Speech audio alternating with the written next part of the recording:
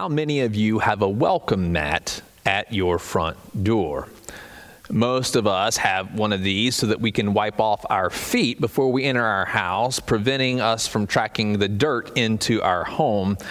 Most of the welcome mats that we can purchase are pretty generic, while others can be quite elaborate, but most of them generally have the word welcome on them. That's certainly the case for us at the Smith House. Now, this simple word is an invitation that alerts those who are there at our doors that they are welcomed, that they are invited into our fellowship. Now, for many of us, it's probably been a while since we've had guests come to our homes. Yet when we do this and we invite guests over, we recognize that welcoming them, it comes with a lot of responsibility and work. We will bend over backwards to clean like we've never cleaned before so that our house is presentable when our guests arrive. And as soon as they come into our home, typically we might say something like, "Oh, please excuse our mess." Yet we act as if our home is super filthy. But if we're honest with ourselves, what we should be saying to our guests is, "Y'all, this is the cleanest that our house has ever been in years." We understand that welcoming is more than just the simple words on our doormats. It requires our actions to complement what we're saying in being welcoming to someone. As we wrap up our sermon series today on Romans, we come to chapter 14 and we read Paul's words that command us to welcome one another. I mentioned to you before that Paul is writing to the Christians in Rome who were composed of both Jews and Gentiles. And needless to say, this mix of cultures can come with some awkwardness. The realities of different practices that could easily cause issues and disputes as over whose practice is truly the right way. This inevitably can lead to disunity and leave some feeling unwelcomed in the church. So Paul begins this chapter by saying, "Accept the one whose faith is weak without quarreling over disputable matters. One person's faith allows them to eat anything, but another whose faith is weak eats only vegetables. The one who eats everything must not treat with contempt the one who does not, and the one who does not eat everything must not judge the one who does, for God has accepted them. Who are you to judge someone else's servant? To their own master, servants stand or fall, and they will stand, for the Lord is able to make them stand." Now, the word that Paul begins with in our passage in the New International Version is translated accept, but I have to be honest, the better translation of this word is welcome. Welcome the one whose faith is weak without quarreling over disputable matters, for God has welcomed them. There's a big difference between the word acceptance and the word welcome. Acceptance is much like tolerating something or someone, but welcoming someone is more than tolerating. It's actually being hospitable. It's kind of like inviting someone over to your home and welcoming them in. Welcoming means that we're willing to spend hours cleaning the house to get ready and make it presentable for our guests to come over. Welcoming means that we're willing to prepare a wonderful meal for them to enjoy so that we can enjoy fellowship around the table together. But acceptance keeps people at a distance. It keeps them far from you. It's not invitational, but welcoming, it draws people close. So Paul commands the Roman Christians to welcome one another, putting an emphasis on the strong welcoming the weak. Now, Paul's not talking about physical health or their economic status. He's talking about their approaches to faith. And he fleshes this out by stating the differences between the strong and the weak. The strong are able to eat anything, while the weak only eat vegetables. Now, it may seem odd to you that Paul is talking about food as a symbol of strength or weakness, but you have to understand the historical context for it to actually make sense. Now, it's not uncommon for us today to have folks who eat anything and everything, and it's also not uncommon for folks to be vegetarian or vegan or on a gluten and dairy-free diet. But Paul's point is not about our physical limitations and diet. It's a matter of our faith. Now, if you read the Old Testament, you will find that the Torah, the first 5 books of the law, gives explicit instructions to the Jewish people not to eat anything that was hooved or considered unclean. It was not kosher to have a pig picking, nor were they to eat anything that still had its blood in it. In addition, it was not kosher to eat with the Gentiles. So you have these laws that governed Jewish dietary restrictions and table fellowship. After Jesus was resurrected, these laws continued to be abided by the Jewish Christians. To be faithful, one had to adhere to such laws. But when we read in the book of Acts, we find a situation in which Peter has a vision from God that gives him permission to eat what was considered to be unclean. And after this vision, he's commanded to go to the home of a man named Cornelius. Now, Cornelius was a centurion in the Italian regiment. He was a Gentile. And when Peter arrives to his home, Peter says to him, "You are well aware that it is against our law for a Jew to associate with or visit a Gentile. But God has shown me that I should not call anyone impure or unclean." The Gentile actually welcomed the Jew into his home, receiving his message about Jesus, and he and his whole family was baptized. In this moment, God separated the barriers that divided Jew and Gentile, giving the Jews freedom in Christ from the laws that once divided them. And despite this major event, there were still differences of opinion on this matter. Many Jewish Christians thought that the Gentiles had to adopt Jewish practices in order to truly be Christian, which meant that they had to adhere to the dietary laws, to ritual purity, and even to receive the sign of the covenant of Abraham, circumcision. Yet Paul argued against this, reminding them that they had received the Spirit of Christ not from doing the works of the law, but by their faith. And these same issues that have been at play in other areas, to other churches that Paul has written to, are still at work here in Rome. Many Jewish and quite possibly Gentile Christians refuse to eat meat from the marketplaces. And the reason being for this is that it's very likely that the meat had been sacrificed to an idol before it was put up for sale. They don't want to defile themselves eating meat that had been sacrificed to a pagan deity. Yet Paul says in 1 Corinthians chapter 8, verse 8, "But food does not bring us near to God. We are no worse if we do not eat, and no better if we do." In this chapter in Corinthians, Paul acknowledges that eating the meat that is sacrificed to idols is not offering worship to another god. And he calls those who refuse to eat this meat weaker. They are the weaker brother or sister in Christ. And those who choose to eat this meat, they are considered the stronger ones because they are not bound by the rules of the law, but they understand God's grace to abound in these situations. The problem here is not a doctrinal issue, though. It's really an issue of faith and practice. Both the weak and the strong are doing what they do because of their commitment to Christ. Therefore, Paul is telling them that the strong must not condemn the weak, and that the weak are not to judge the strong. And what he's doing is he's calling them to unity in the midst of their diversity, of their differing practices together. This should not limit their fellowship or their interaction. They are free to practice their own way as their own thanksgiving to God.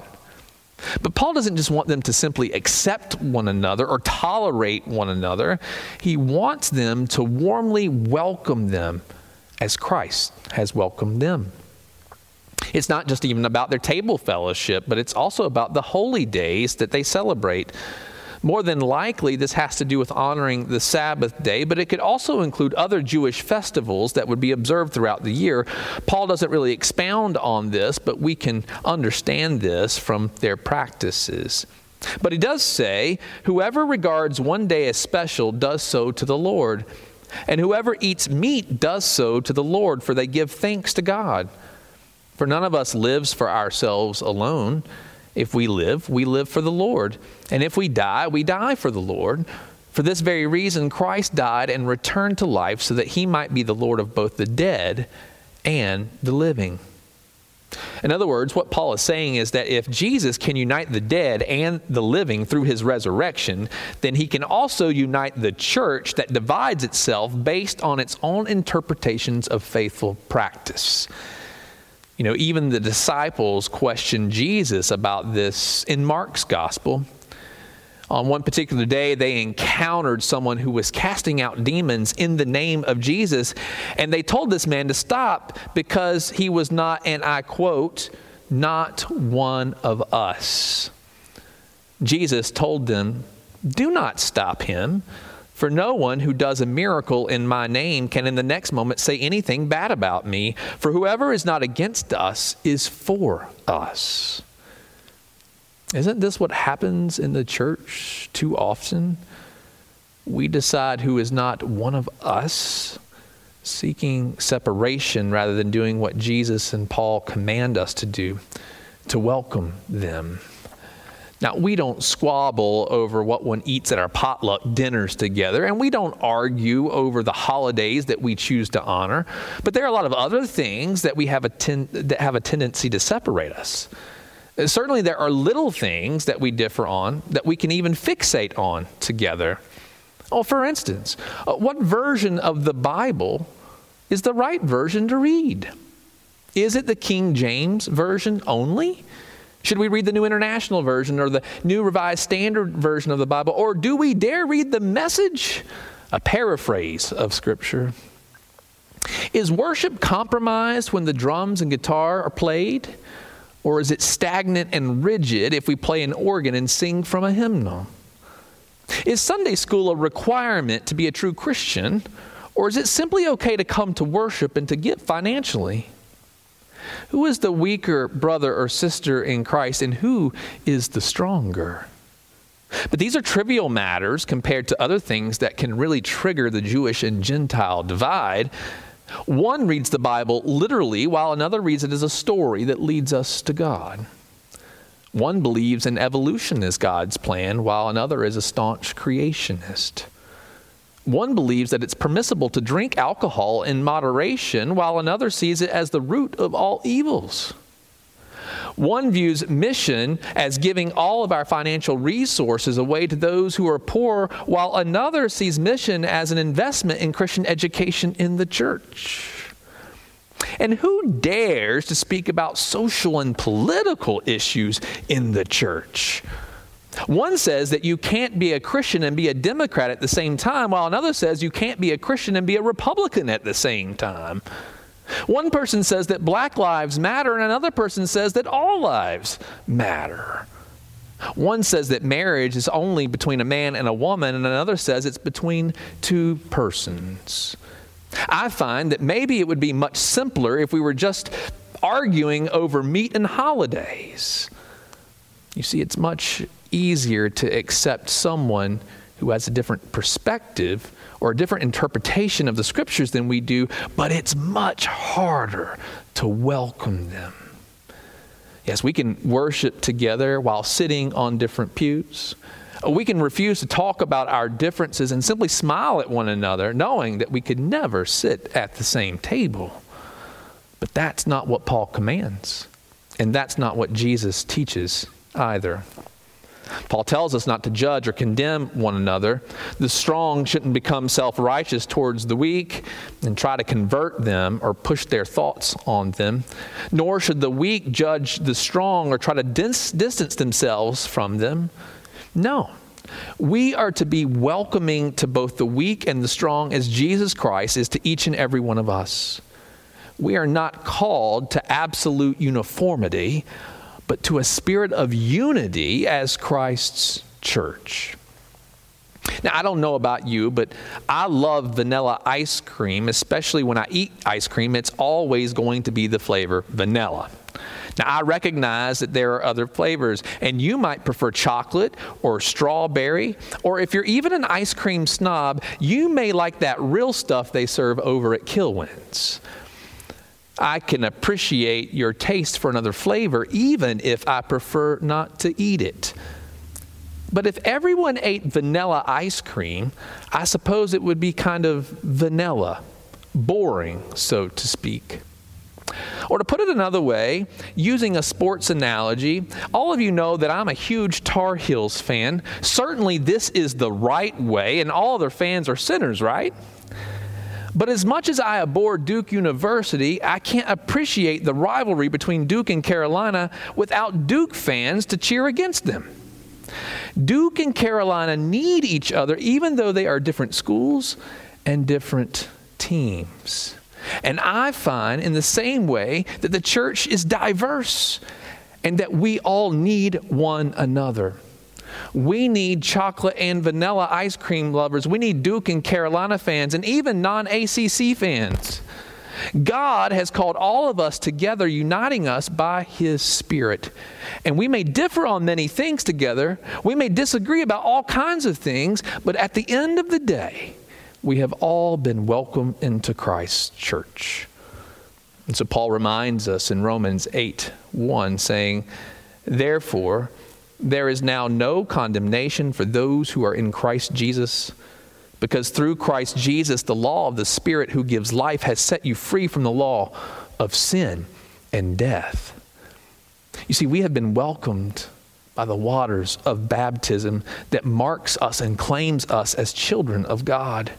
And we are welcome to the same table, Christ's table of grace, where we participate with thanksgiving, receiving the kingdom meal together. And as Christ's disciples, we're called to welcome one another, both the weak and the strong, for we all have the same Lord and Master, Jesus Christ. And so as we welcome one another, we should listen and learn together, even if we disagree. For we know how our society deals with disagreements, but we're the church, and the church is called to be different, to see things from a different perspective. In fact, as Paul says, we're to welcome the one whose faith is weak or strong or even different without quarreling over disputable matters. So when the day comes when we're finally able to welcome guests back to our homes again, I encourage you to be intentional not just in welcoming those who we consider to be one of us, but to also welcome those who differ with us, that together we might truly be united in Christ. You see, in doing so, the church bears witness to Jesus, who shows us in the Gospels that He has no boundaries that separates us from Him. And in fact, He pursues us and He finds us and He invites us and welcomes us into His fellowship, that together we might be united in Him. Friends, may we do this both this day and forevermore. In the name of the Father, and of the Son, and of the Holy Spirit. Amen.